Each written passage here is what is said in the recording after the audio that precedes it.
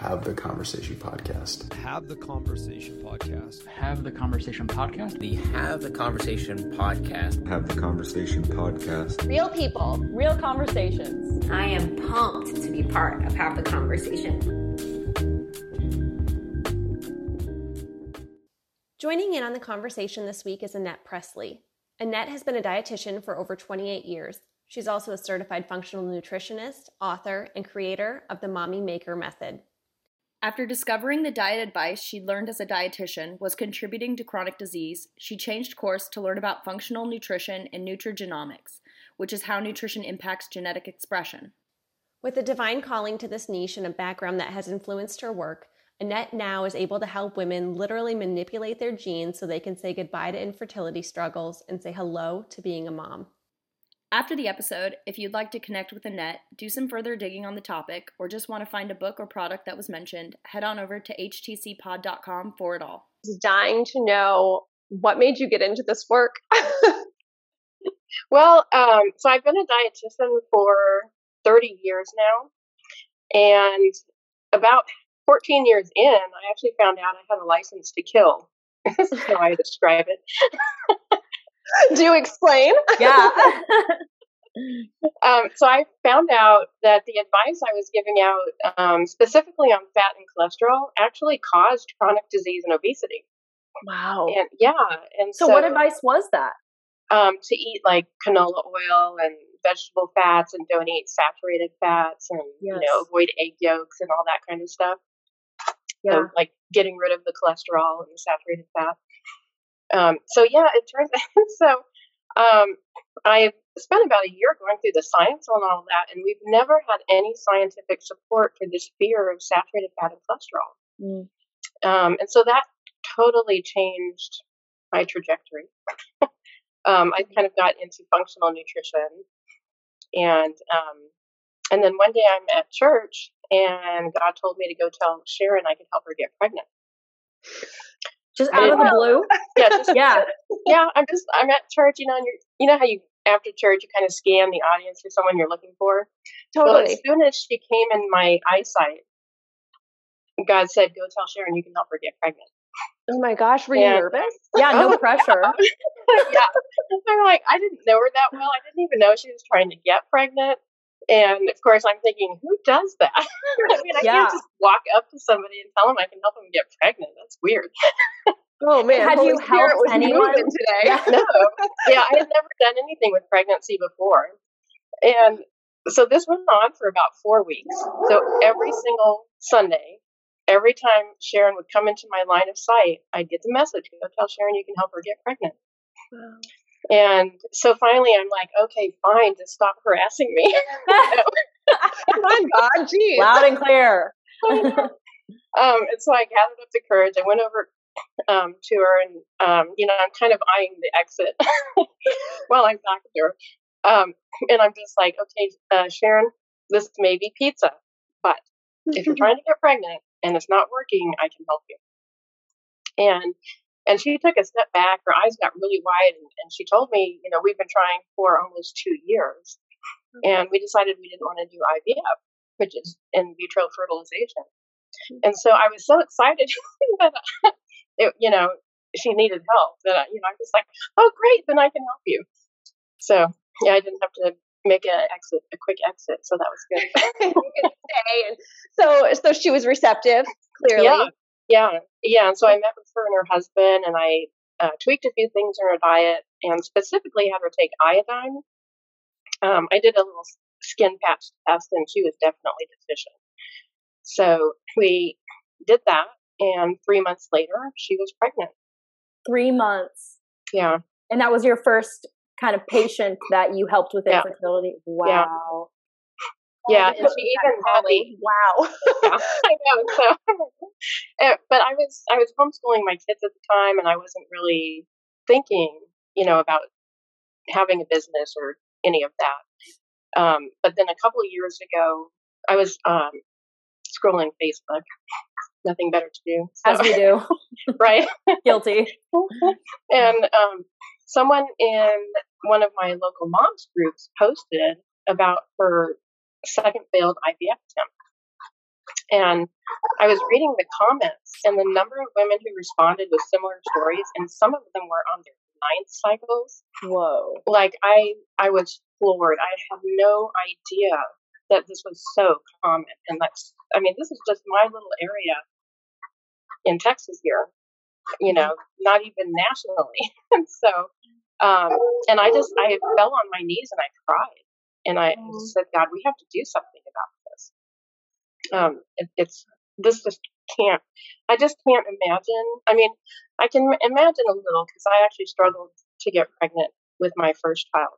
So I understand, like the toll it takes on your relationship, and sex becomes a chore, and those kinds of things. And it's just irritating and frustrating and exhausting.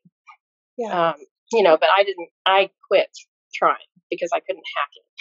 And so, so many women this is years of struggle. And I just thought there has to be a way out of this.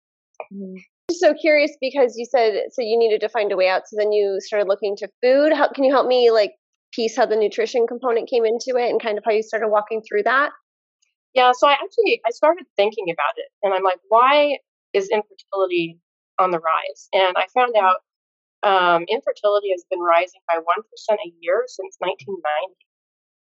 And so, and in 1980, less than 1 million women struggled with it in America. And today that number is we're getting close to 7 million. And so I just asked the question, okay, what has changed between 1980 and today? What's different? Because, and then it really hit me, is that most people focus on the mechanics of getting pregnant, like getting the egg and the sperm connected. But what's really happening is that our biology is no longer a match for our environment. And so technology has changed, and that impacts our health. We have hydrogenated oils and canola oil and, all the bad fats we were told that we should be eating since 1984. We have, the childhood vaccines have gone from, I think I got 6, and now it's 70. Yeah, 70 between what ages? From 1 to 6, I think. I mean, it's 70? It's insane. Yeah. And we've never tested any of this stuff. Mm.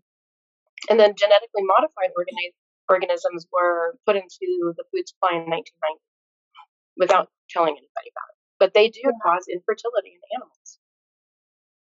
Can we back up just a second? Because I'm so curious how you made the connection between the vegetable oils creating heart disease and chronic disease, and kind of where you turned to get your information within that next year to kind of learn the science behind it. Yeah, I was actually preparing to do a talk on fat at a local health food store. And so I just thought, it would be good to brush up on my fat chemistry because it had been a while since I went to school. And I'm kind of a nerd, so. Same, we get it. Why do you think she asked the question? Well, I'm curious. I read a book last year. Sorry, Calla has heard this a million times. Go ahead. Go for it. It's called The Big Fat Surprise, and it was about a lot of use. Okay, so did you read it as well? I have read that one, but that wasn't the one that changed my mind. Okay. So there is a book called Know Your Fats by Mary Enig, and she had a PhD in biochemistry, and she was an expert on fat chemistry. And so I'm reading her book, and I'm realizing, okay, she's contradicting everything I've been taught. So I'm reading the book. It disagrees with everything I was taught. And we were taught in school pretty much to automatically reject anything that goes against what we're taught. That's how the healthcare system works. Yeah. That's not the first time we've heard that statement. Yeah. Not at all. So, but I knew she was right about trans fats because I had already seen evidence that those were bad. And so I figured if she's right about that, I have to admit she could be right about everything else. And I'm the kind of person, I just want to make sure I'm not giving out bad advice. I actually want people to get better than not worse. So that's when I went through all the references in her book and just looked at all the studies. And what I found is a lot of the studies, like in the 80s, combined trans fat with saturated fat. So you're not going to get results from saturated fat on that. The trans fats are going to skew that because we know those are bad. And those are man-made, right? Those are the man-made ones, right? Okay. Like in margarine, yeah.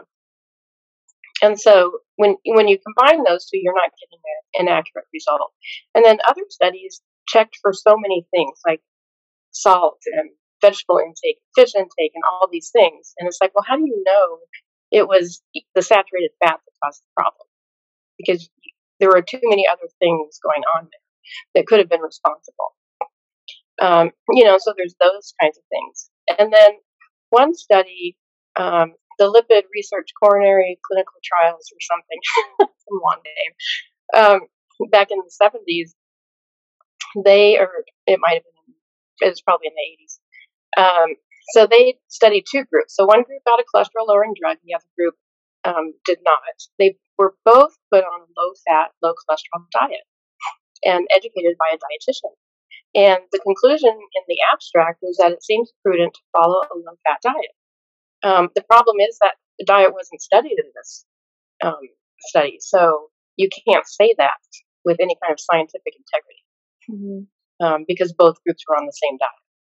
Why do you think saturated fat was demonized and targeted? I think because the pharmaceutical industry gets a lot of money on cholesterol-lowering medications. So that really was the start of it when we were able to test cholesterol in the blood. And in 1984, they had the Cholesterol Consensus Conference where they basically determined that a cholesterol under 200 was bad. And so everybody needed to be put on these drugs. But they didn't present any science really supporting that. And they neglected to present any of the opposing views. They had opposing views at the conference, but in the write-up afterward, they left all that admitted those out. Yeah. Convenient. Exactly. Wow. It's very convenient. So, I mean, when you have consensus like that, like even what's happening now, that's not science, and it doesn't mean you're right. And it's so hard to just do any kind of valid trial on someone's diet because no one's walking around, telling them not to eat certain things or making sure they are eating the right things that they're supposed to be. So there's so many factors. Yeah, and they're all based on food frequency questionnaires, and we all know those are inaccurate. People kind of know what to put in there, to make them look better. And then guilty. Yeah. I mean, same. Not judging, just saying. That's what happens. So they're not that accurate. And then when we do these food frequency questionnaires, we lump things together like saturated fat with sugar. And I mean, sugar is going to skew the results of that. So, and then the Framingham study, they actually came out that lowering cholesterol prevented heart disease or whatever. The actual study showed the exact opposite. So those who lowered their cholesterol actually had a higher risk of dying. How did they get away with that not becoming the new rule? I have no idea. Money. I mean, money. Yeah, the sugar industry. Yeah. So what would you say contributes to chronic disease if it's not saturated fat? Vegetable oils. So so there's there's saturated fat, polyunsaturated fat, monounsaturated fat, and then the trans fats. And so I kind of liken it to Red Rover. I don't know if you remember that game. Yeah. Okay. So saturated fat is like a line of 300-pound football players. And the polyunsaturated fats are like a line of toddlers. Okay. And so if you have the football player running into the toddler, is that going to quite an image? Yeah. Hide your kids.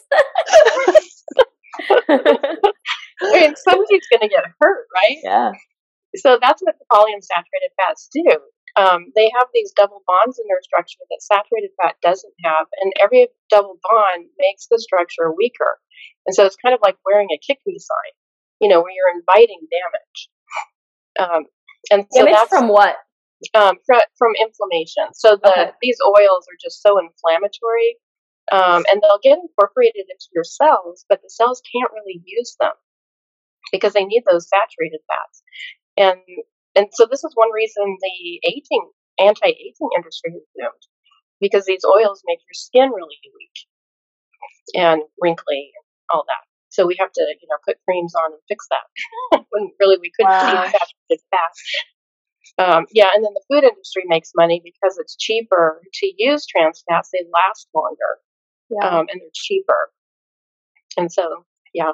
Do you know what a mess we've made? Yeah. No, reading that Big Fat Surprise book infuriated me. And then, it's I'm a personal trainer, so I talk to my clients about nutrition, but getting people to think away from what has been, pounded into their minds for the last 30 years is almost impossible. I mean, especially because I don't have a doctorate in anything. So it's kind of like, okay, like my trainer says this, you know what I mean? Right. But those studies that they have in that book were just, it sounded like too, a lot of the studies validating that saturated fats weren't bad for you were defunded or kind of swept under the rug, which is manipulative and terrifying. And now our country's, what is it, over 60% overweight now? Yeah. Yeah. And we took that huge increase in weight ever since we put these vegetable oils on the market and got rid of saturated fat. Do you know if dietitians are still being taught the same way? Like, do you take continuing education with any of that information in there or anything like that? Yeah, I try to do continuing education that's not sponsored by the... How sad is that? It is very sad. But I think they are still being taught that because, there's still a lot of, eating more of the canola oil or the avocado oil or olive oil. So it's at least they're switching to like avocado or olive, which is a little bit better, but they're still trying to avoid the saturated fats. Wow. How were you going to say something? No, I was just, we talked about this and because of that, now there's this infertility issue on top of it that is now coming to light, since the 1990s. So when you're helping women with this, does it always start with food and what they're putting in? Is that where it usually is the baseline? Yeah. So I always do, the first thing I do is test for iodine deficiency. And so far, 100% connection there. Yeah. So iodine, and we know this because we've studied, third world countries. But without iodine, you really can't get pregnant. Or if you do get pregnant, you're not going to stay pregnant.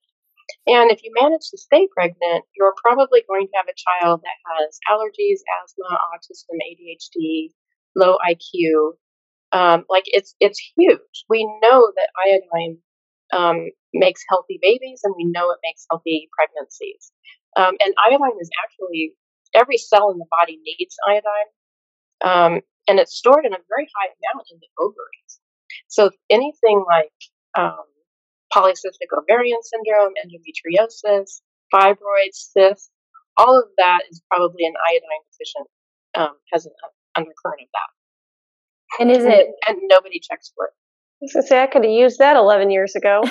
That's how old my twins are now. We went through IUI, and I had PCOS, I had endometriosis, I had all the cysts, I had surgeries to get pregnant, all those things, and put my body through that, and to know that was never even anything that was mentioned to me, and I hate that. Yeah, it is. It makes me angry because so much of this we could prevent, and we could reduce so much of the suffering that goes on. Iodine is a cheap trick. It's a cheap cure. It's very inexpensive. It's easy to test for. So would people be taking like iodine drops as supplementation, or can you get it in your diet from specific foods enough to?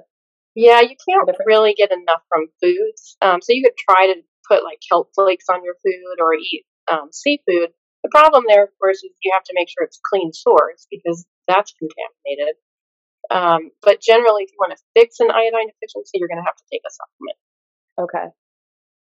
And do you kind of see how deficient somebody is and then dose their supplementation? Okay.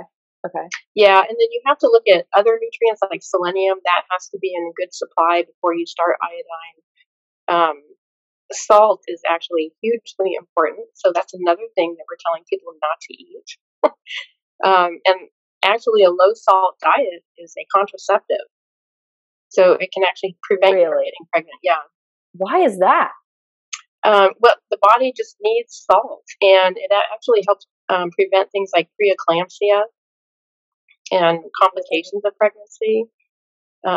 And so there's this tribe of Indians in Brazil. I think they're the Yanomamo Indians. We'll fact check. You're good. Yeah. It's actually Yanomamo. And they have a very low salt intake. They have a live birth about every 4 to 6 years.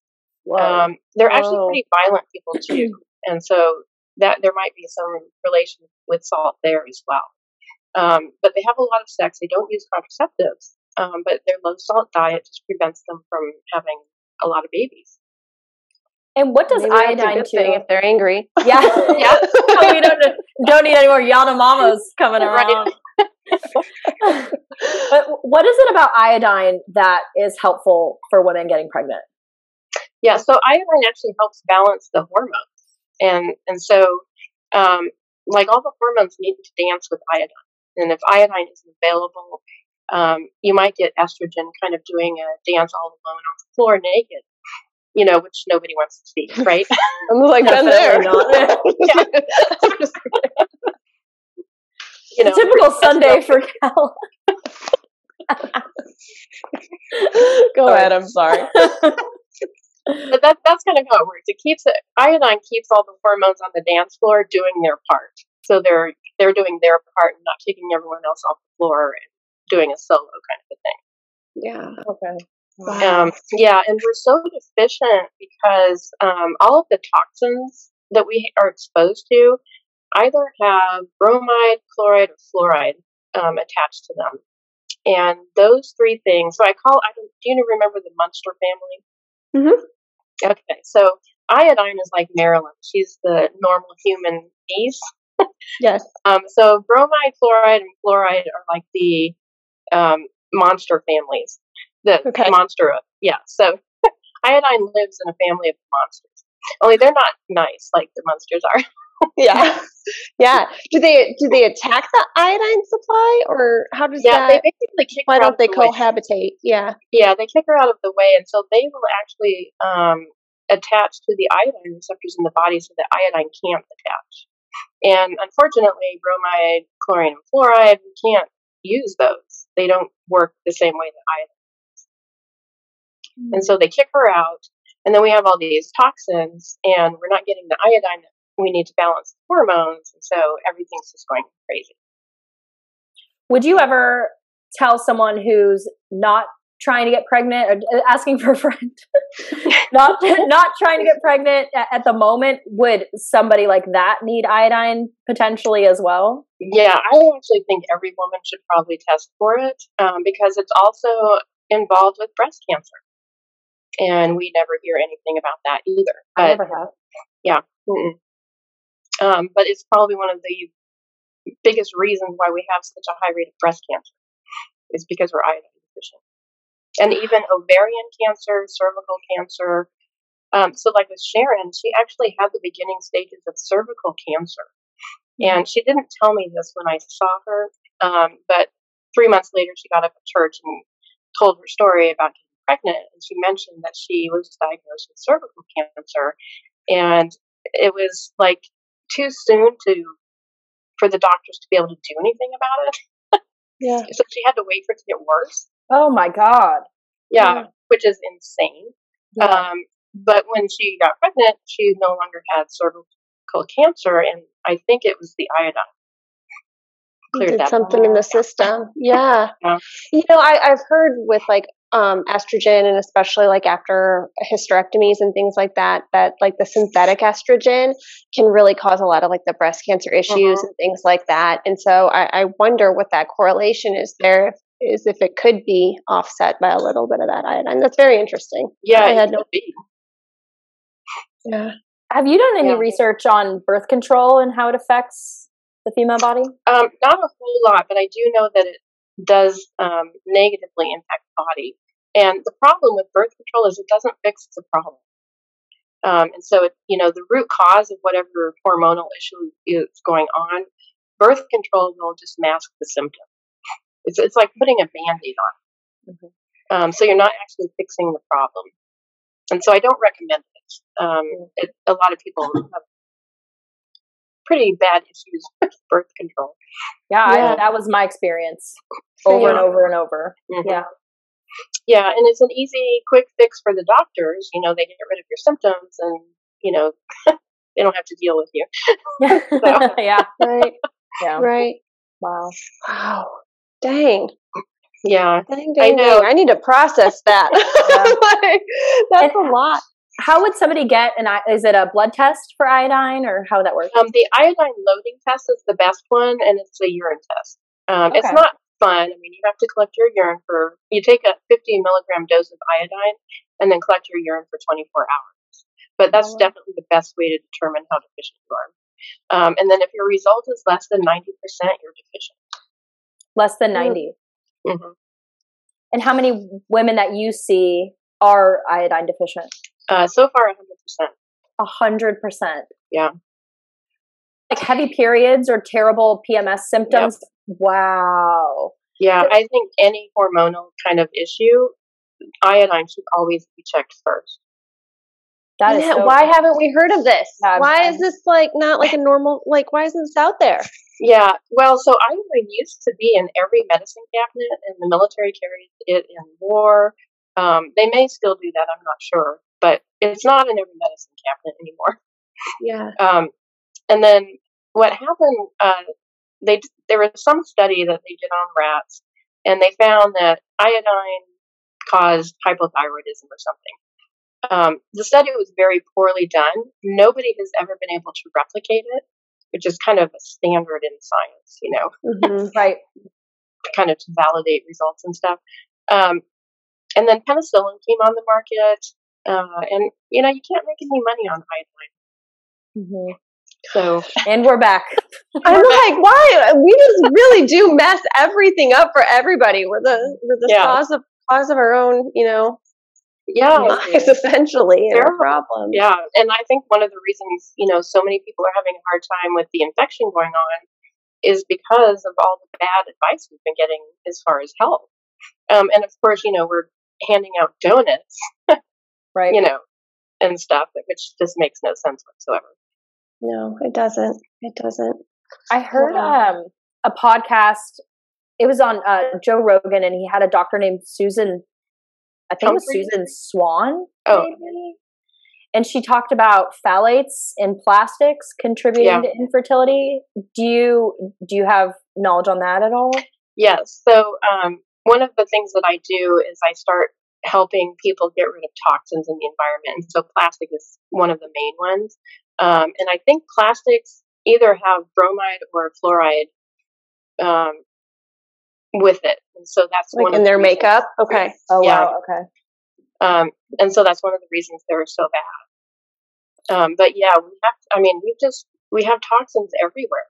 And our body just is not used to processing all of that. And some people just can't process it quickly enough. Or it starts accumulating in the body. And that's when we have things like infertility, but also things like diabetes, heart disease, cancer.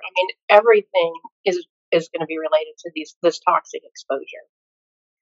How do you? Is there? Oh, go ahead. Go ahead. I was just going to say, is there a process when people say have all these fertility issues? They start on the iodine. Is there almost like a shedding to kind of get that? What does that look like? Yeah, so that's where salt comes in. Okay. Yeah, so you will start detoxing bromide when you take iodine. But if you're getting enough salt, you won't notice it. And you might have sniffles or something like that. But if you don't have that salt, you're not going to be a happy camper. Really? It's that kind of intense. Yeah. So before I start supplementing, I always have people start putting a quarter to a half a teaspoon of sea salt in water every morning for a couple of weeks to kind of salt load them for a bit. And then they need to keep eating salt while they're using the iodine. Would soaking in salt work, out of curiosity? It would probably help too, yeah. With like the Epsoms and things like that. I was just thinking, okay. Very cool. Thank you for We got some salt fans over here. Yeah, we are. Me too. Good. Perfect. So. Yeah, and that has magnesium in it. So that's also, most Americans are magnesium deficient. And that's involved in, 3,000 reactions in the body. Yeah. And stress depletes it, and so everybody's stressed out. And especially like infertility, that whole journey is very stressful. Yeah, it is. Yeah. It sure is. Tell those firsthand. Mm. I was going to ask, so when you're asking people to start kind of detoxing their lives, what are some things that you recommend them doing, like externally, not necessarily by nutrition, to get rid of toxins in their life? Yeah. So the first thing is to look at the products that you're putting on your skin. So shampoo, conditioner, makeup, lotions, all of that kind of stuff. And you just want to make sure that you're getting stuff that doesn't have all these phthalates and ingredients in there that are toxic. And really the easiest way to do that is to go to a health food store and find something there. And then, what's that app? Healthy Living, I think, is an app. And you can scan the barcodes of products. Ooh. And and I think Think Dirty is another one that does that. Cool. Where you scan the barcodes. Think Dirty, you said? Yeah. Think Dirty. Okay. And Healthy Living. The Healthy Living is associated with the Environmental Working Group. Okay. Now they don't have not all the products you scan are going to show up, but a lot of them will. And so you can kind of get a sense of how non-toxic or toxic they are. Okay. Very cool. I will be downloading those after this. I'm excited about we scan everything in the house. I know. Yeah, and then aside from what you're putting on your body, what are you washing your clothes in? And dryer that's sheets. A big one. Yeah, it's huge because, you wear your clothes all the time, right? And your sheets and all of that. And then dryer sheets are really toxic, so I don't recommend those at all. So if you need something in the dryer, put a wool ball in there and sprinkle it with some essential oils or something. Oh, good. Yeah. And then the one everyone hates, and I'm such a bad guy. Uh-oh. I don't believe it, Annette. Fingernail polish is very toxic. So my mom was using, because she's got brittle nails, and she was using this top coat to help harden and strengthen her nails. She was getting this swollen eyelid for weeks and maybe months, and she had no idea where it was coming from. She decided to stop using that nail hardener, and it was because she would scratch her eye, making her eye flare up. And that's just from the outside. Right. Yeah, and these things are getting absorbed. And then even feminine care products, for napkins and tampons and things like that. If they're genetically modified, you're going to get those GMOs inside your body. That is an assault. That frustrates me so much that all the name brand tampons and stuff, they're all that. Yeah, exactly. You have to search for organic feminine products. Yeah. But I guess that's with everything nowadays. Yeah, I know. Yeah, with everything, everyone just use your app. Detective. Yeah, use your app. But yeah, we all have to be detectives, and we have to read labels, and we have to keep reading them because sometimes they change. And so I was buying a product that was perfectly fine, and I reread the ingredients one day, and it's like, oh, they added, I don't know what they added, either high fructose corn syrup or something, that I don't eat. Yeah. And that. And so you have to stay on top of things. Now, do you advise specific types of diets for specific people, or is it pretty much just least processed the better? How do you work with people in their diets? Yeah, so my first rule is eat real food. So whether you're... Great rule. Yeah. Yeah.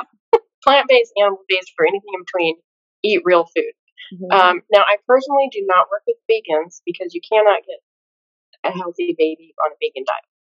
It's just not going to happen. Can you explain that? I would love to know more. Yeah, so one of the things I do is is DNA testing. And one of the things I do that for is because I can find a lot of explanations for things that unexplained infertility can't explain. And one of those is vitamin A deficiency. And so most of us genetically just cannot convert beta carotene to vitamin A. So beta carotene is found in plant foods like carrots and yellow, orange colored fruits and vegetables. And the body can convert it to vitamin A. But vitamin A is what we actually need. And so if you can't make that conversion, eating beta carotene doesn't do anything for you.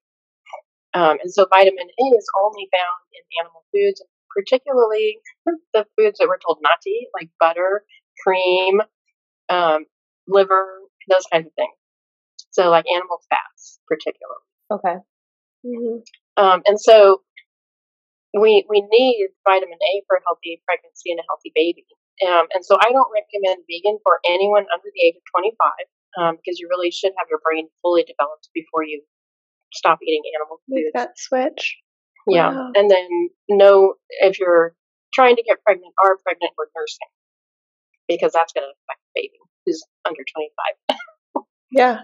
So you say that you don't work with vegans. Is that because you tried and you realized you couldn't help in an effective way, or? No, it's really because I can't, with a clear conscience, help them have a child who is going to be raised vegan, because it's just not in their best. It's not for their highest and best good. Have you tried to have conversations with vegans like that before? Yeah, they're very charged. Yeah, they are. Yeah. So I actually need vitamins. Right. Yeah, I worked at Natural Grocers for a while, and I had 2 clients come in who were both vegan, and they were having horrible digestive issues and just all kinds of problems. So I told both of them, stop drinking your green drinks for a month, eat butter and eggs, just add that to your diet for a month. So one of them took my advice, the other one wouldn't do it. The one that took my advice, she came back a month later and she said, I'm feeling so much better. Mm-hmm. The other one came back and she's trying to avoid me. You got both ends of the spectrum there. Right. Then. Yeah, she told one of the other employees, I can't talk to Annette, so tell me to eat butter. God forbid.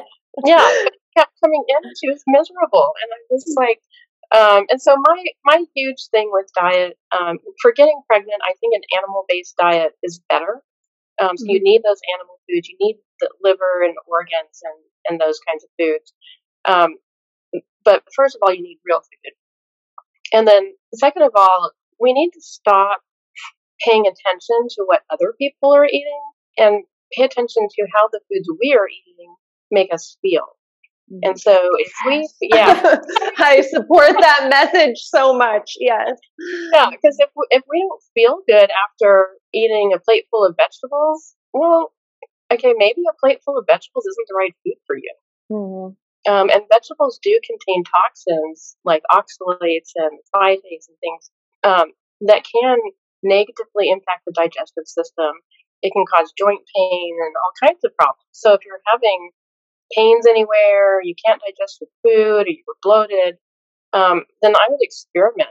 And, if you feel particularly bad after eating something, stop eating it. Right. And see what happens.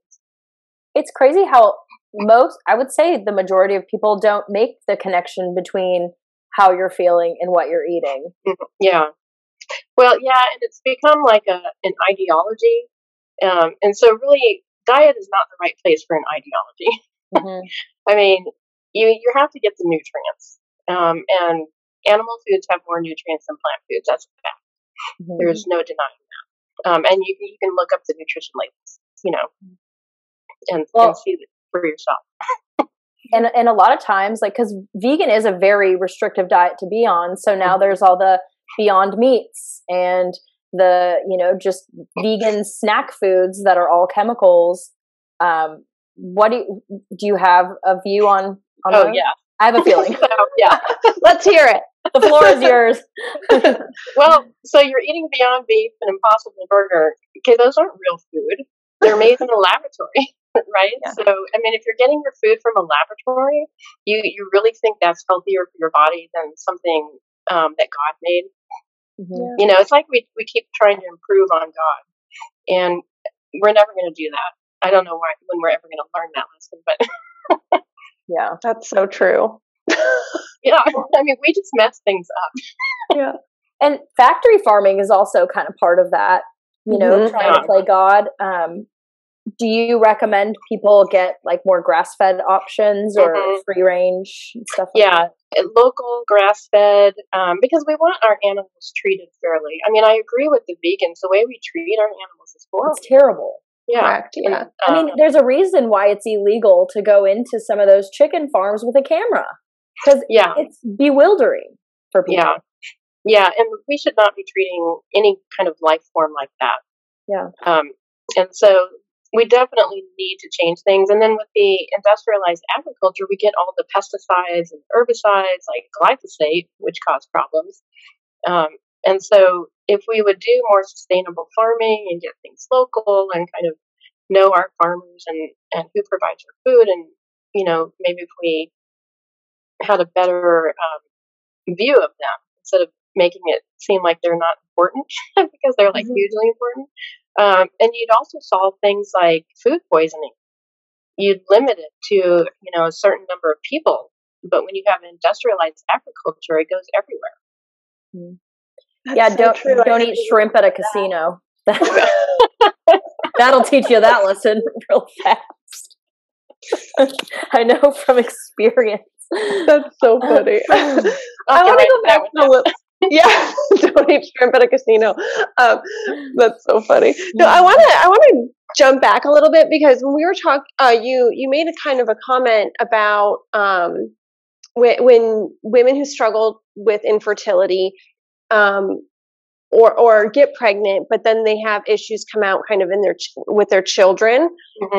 That's near and dear to me.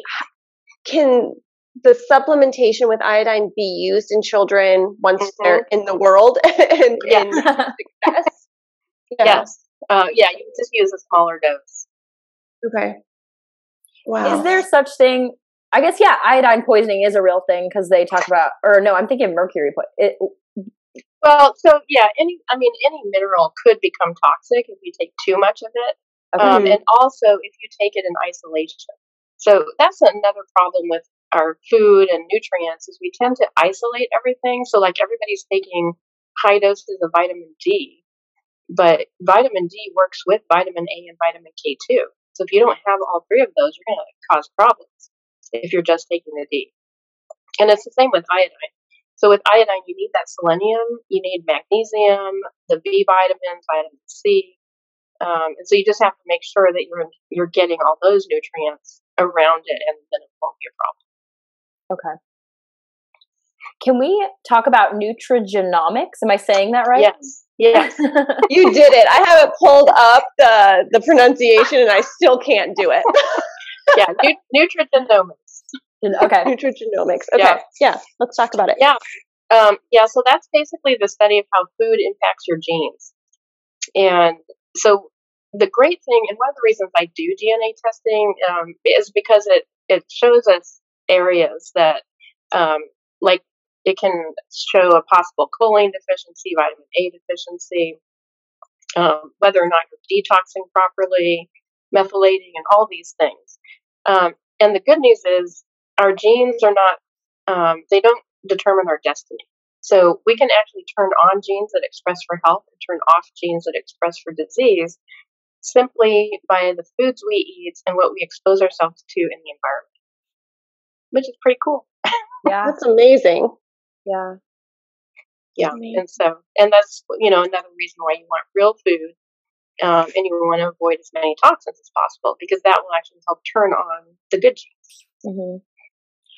Genetics is obviously like quite a factor. Would you be able to put a percentage on the epigenetics versus genetics, factor in your body? Yeah, I wouldn't know the exact number, but I'm pretty sure it's high. So I've only tested women so far, but I'm just now starting. I'll be starting to test both partners. with the DNA. Oh.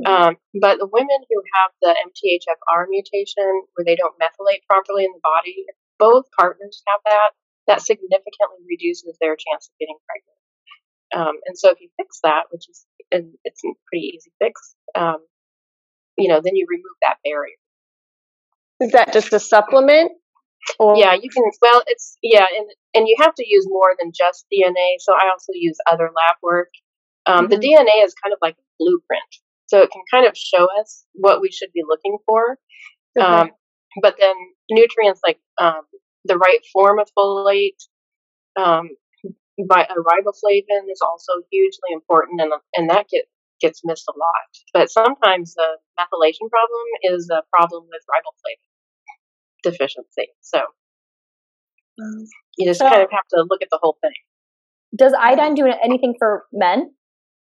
Yes. So prostate cancer is on the rise. That is probably related to iodine deficiency. Wow. So everybody probably deficient. Wow. Yeah. Do we know what most natural source that was? I know, like, where do you get it from naturally? Yeah. Yeah. So food-wise, like seafood would have it, seaweed. And so the only problem there is mercury poisoning, that kind of thing. So, and the plastics now in the ocean. So we really don't have a pure source anymore. We don't, unfortunately. Not to correct the imbalance that we have, and we have such a huge imbalance because we don't eat those foods, but we also have all of the toxins in the environment. Like bromide is found in everything. It's in carpet, cars, computers. We can't avoid it. It's everywhere. Fire retardant clothing, and if you think about that, we put our children in fire retardant clothing, pajamas every day. Or there's fire retardant mattresses and all of that kind of stuff. Pajamas are fire retardant? Yeah. All of them? Every single one. I haven't looked at pajamas in a long time because my kids are like, my youngest is 22. Yeah. You're out of that world. But yeah, I would definitely check the label. Maybe they started making some without that, or there's maybe organic versions.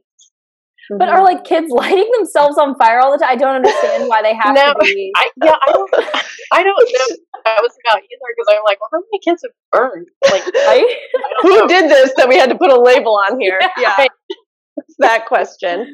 Yeah, I don't know. That's so wild. That is so wild. So when you're sourcing iodine, how important is? I mean, obviously that has to be very important. You have to know your sources of where you're getting it, and is there iodine that's probably not as great on the market? Like, is that a thing? Well, so like iodine salt isn't all that great. Really? It usually evaporates before you buy it in the store. So it doesn't really do you any good. So I actually recommend that people eat unprocessed sea salt, like Redmond's real salt, or you can do Himalayan or Celtic. Like rock salt even? Yeah. That's just anything from the sea that hasn't been processed and bleached and all that kind of stuff.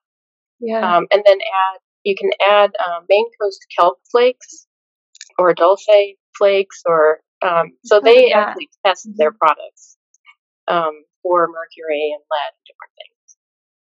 And they would just sprinkle that on their meals? Sprinkle that, with the salt, Does it add a lot of fishiness? It kind of does. I mean, I do that. So do you want the benefits? Right. So don't put this on your cereal is what I'm trying to ask. I prefer the pill myself, but there is a pill form. I didn't know if it was like a dropper or how you did it. Lugal solution comes in liquid, and then there's also pill forms with a combo of iodine and iodine. And those would come in, like, I think a 6.25 milligram dose, 12.5, and 50 milligrams. Wow. Gosh. So what else has you excited with your business now that you are back? I'd love to hear kind of what you're working on or what you're excited about. Yeah, I'm actually doing an iodine workshop on February 17th. Okay. To get that information out. And so I think I'll probably be doing workshops like that periodically, maybe once a month. I'm thinking about starting like I don't know what I call it, kind of like a support group. And I just recently added theta healing to what I do. And so that's kind of a way to help get rid of beliefs that hold you back and unforgiveness and that kind of thing. What is this about that? Yeah. Theta? Yeah, theta, yeah. Basically, it's a really fast healing process for trauma. And so what we do is we ask questions of the client and kind of find out, based on certain things that have happened to them, we'll come up with statements like, I am obligated to be less than good enough, or, I am obligated to not be a mother. Just various things that they picked up along the way from maybe a miscarriage or even younger than that. So, like, for example, my grandfather actually died in my arms when I was 5. Oh my God. Which, horribly traumatic. Because I was 5, I didn't know what was happening. I was terrified. And I remember, like about a year later, I skinned my knee, and my mother wanted to take me to the hospital. And I threw the biggest fit ever and screamed and cried and pleaded and begged, do not take me to the hospital, because I thought I would die, because that's what happens when you take people to the hospital. But I found out through all of that some of the beliefs I had, and I also disassociated. And so I spent my whole life feeling outside of everything. Like I could never get in and everything. And so that was all that. So theta healing clears all of that. And so now I no longer feel like I'm outside. I actually feel like I'm a normal human. Wow. Welcome to the world. That's amazing. That's such a beautiful statement. That's so cool. Yeah. And so it's really powerful. It's super easy. We just go straight to God with these beliefs and ask Him to change it for their highest and best good. Is there a reason you use the word theta? That's just what it's called. So it actually changes your brainwave. It's like, you're dealing with the theta brainwave. And so you're kind of bypassing the conscious. Okay. And maybe working with both what's conscious and unconscious. That's like the wave you're at when you're meditating? Is that right? Yeah. Okay. Oh, okay. That's so cool. The client doesn't have to believe in God, just the practitioner does. Okay. Interesting. Wow. Yeah. So how did you get really involved in that? I actually have a friend who does it, and she's been trying to get me into it for a while. And so I finally took the classes, and I'm really glad I did, because I think this is going to be a game changer. Mm-hmm. I mean, because now I've got iodine, which nobody does. This is pretty crazy. I have not heard of an iodine workshop before. The DNA testing, which not very many people do. And I find that actually gives a lot of hope, because you can actually see, there's a reason, and I can do something about it. So that's important information for people, because it is like when you are trying to get pregnant, it is for as common as it is, it's such an isolating thing to walk through. Yeah, right. And to, you may have known some family members that have gone through it. You may not. You may be the first, in your family to walk through that, and to have that information at that level. I mean, that's pretty amazing. It's huge. Yeah. So anyway, I think what I wanted to do with this group, I want to create like maybe just a monthly group where women can kind of get together with other women in the same situation, so they realize they're not alone. Because I think that's huge, because people do feel so isolated, and like they're the only ones suffering from this, and they don't realize how common it is. But then I was going to do like maybe a little theta healing in the group, because you can do a group. Hit it from all angles, Annette. That's what you should do. I love it. Exactly. You definitely found your niche. Yeah. So I'm really looking forward to this year, because I think we're going to see a lot more babies. Oh, that's so awesome. That's so awesome. Faith seems to be a very big part of your story. Has it always been that way? Or yes. So I actually grew up in a cult, and fortunately not. Okay. Okay. You have another hour? Yeah. What? Yeah. Not the gun packing sex kind, fortunately. So I'm not totally. I don't know. They all do damage. Yeah. Yeah, this one was it was mostly Messianic Jew with a bit of Mormon and Jehovah's Witness thrown in just to cover everything basic. And it was just very strict. So, like, we didn't celebrate Christmas and Easter and, the pagan holidays. We kept all the holy days in the Old Testament. We thought we're the only true church. We didn't believe in the Trinity. There was a whole bunch of things there. But God actually changed that church when I was 28, from the top down. So that was never happened in history before. So I came from the only cult that has changed. So the cult changed values and beliefs when you were 28? Yeah, so they actually joined mainstream Christianity. We're probably a little bit different. So we didn't believe in heaven and hell like is particularly hell, like most Christians do. So I don't have the same indoctrination that a lot of Christians have. And I didn't come into Christianity thinking they had everything right. I was completely wrong. But what I learned from the cult is that it's possible for me to be convinced I'm 100% right when I'm actually 90% wrong. Wow.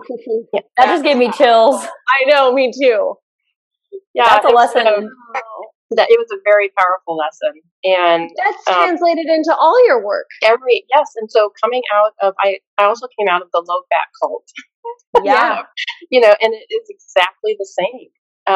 So with coming out of the religious cult, whenever you have that indoctrination, and we all are indoctrinated somehow, some way. But when you have that kind of indoctrination, it's really hard to overcome that because I get these little panic things periodically and say, oh, what if we were right before and we're wrong now, kind of a thing. And it's the same thing with the nutrition, what if saturated fat really is bad? Yeah. Kind of a thing. And so every time I get one of those, I would just, with the religious cult, I'd go to the Bible, and with the nutrition, I'd go to the science. And every time it would be like, nope, I'm good. Good. I can rest easy. Yeah. Wow. So it really has served me well. So I tend to hold very loosely to things, except for Jesus. I have a very tight hold on him. But everything else is very loose so that I can receive new information and process it with the old. And so for me, like with religion, I'm in the sandbox playing with God. We've got all these toys, and I'm testing them out and whatever. And sometimes I leave them in there because I don't quite know what to do with them. Sometimes I get mad at them and throw them out, that kind of thing. But for me, it's theology is like playing. And so I test things out, I experiment, and I keep what fits. And for me, it's like going, I have this line that goes from fear to love. So whatever draws me closer to love, that's what I accept, and whatever draws me to fear, I reject. I love that metaphor. Yeah. That's going on a wall somewhere. That's so good. Wow. It's such beautiful work you do. It really is. And I'm excited for the future. And like you said, more babies and healthy babies to boot, and healthy moms too. Yeah. And that's probably where I stand out too, is I actually start from the healthy baby and work backwards. Because I don't think it's good enough to just get pregnant. You have to be able to stay pregnant, but you want a healthy baby at the end of that. Yeah. And I know with the change in hormones and stuff too, postpartum, is iodine helpful in that come down to? Definitely, yes. Really? Yeah. Yeah, and if women are eating the animal foods, especially like the cream and butter, liver, those kinds of things, they're not going to have a problem with postpartum depression. So, yeah, like this works. All right, Leanne, I know what I'm going to write that one down. Yep. Just be chewing butter for 9 months. I'm going to send you the best kit you've ever seen. Just make sure it's refrigerated. Yeah. I'll have to drive it over. Yeah. Oh, man. Wow. Yeah. Thank you so much for your time, Annette. Yeah, you're welcome. This is so much fun.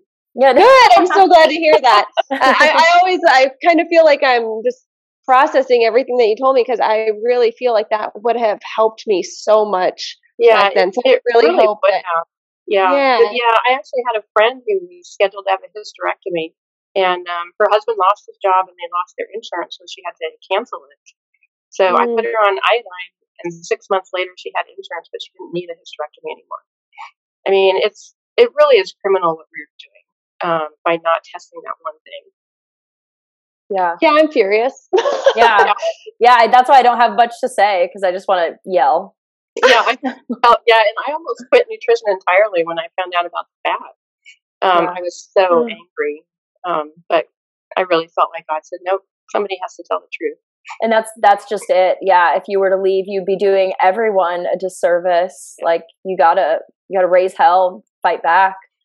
It is the mainstream message, but I think with podcasts and how easily available information is, it'll get out there. I mean, the results speak for themselves. Obesity is not going away. Heart disease isn't going away. Infertility isn't going away. So it's just a matter of time before we realize what's working. And you're going to be one of the pioneers that is getting that out there in the beginning. Yeah. I think that's huge. Yeah, if we can support your message in any other way, please don't hesitate to reach out to us, because this is something that we totally want to get behind. So it's really important work. I appreciate you. Yeah, thank you. Well, I appreciate you guys getting the word out. Of course, we'll do our best. Yep. All right. Thank you so much, Annette. You have a great day. Welcome. You too. Bye. Bye. Thanks for listening. If you'd like to join in on the conversation, we invite you to come be a part of the HDC community. You can find us on Facebook and Instagram by searching @HaveTheConvo. For information on all of our shows, guests, and more, visit htcpod.com. While you're there, be sure to hit subscribe so you never miss an episode. Talk soon.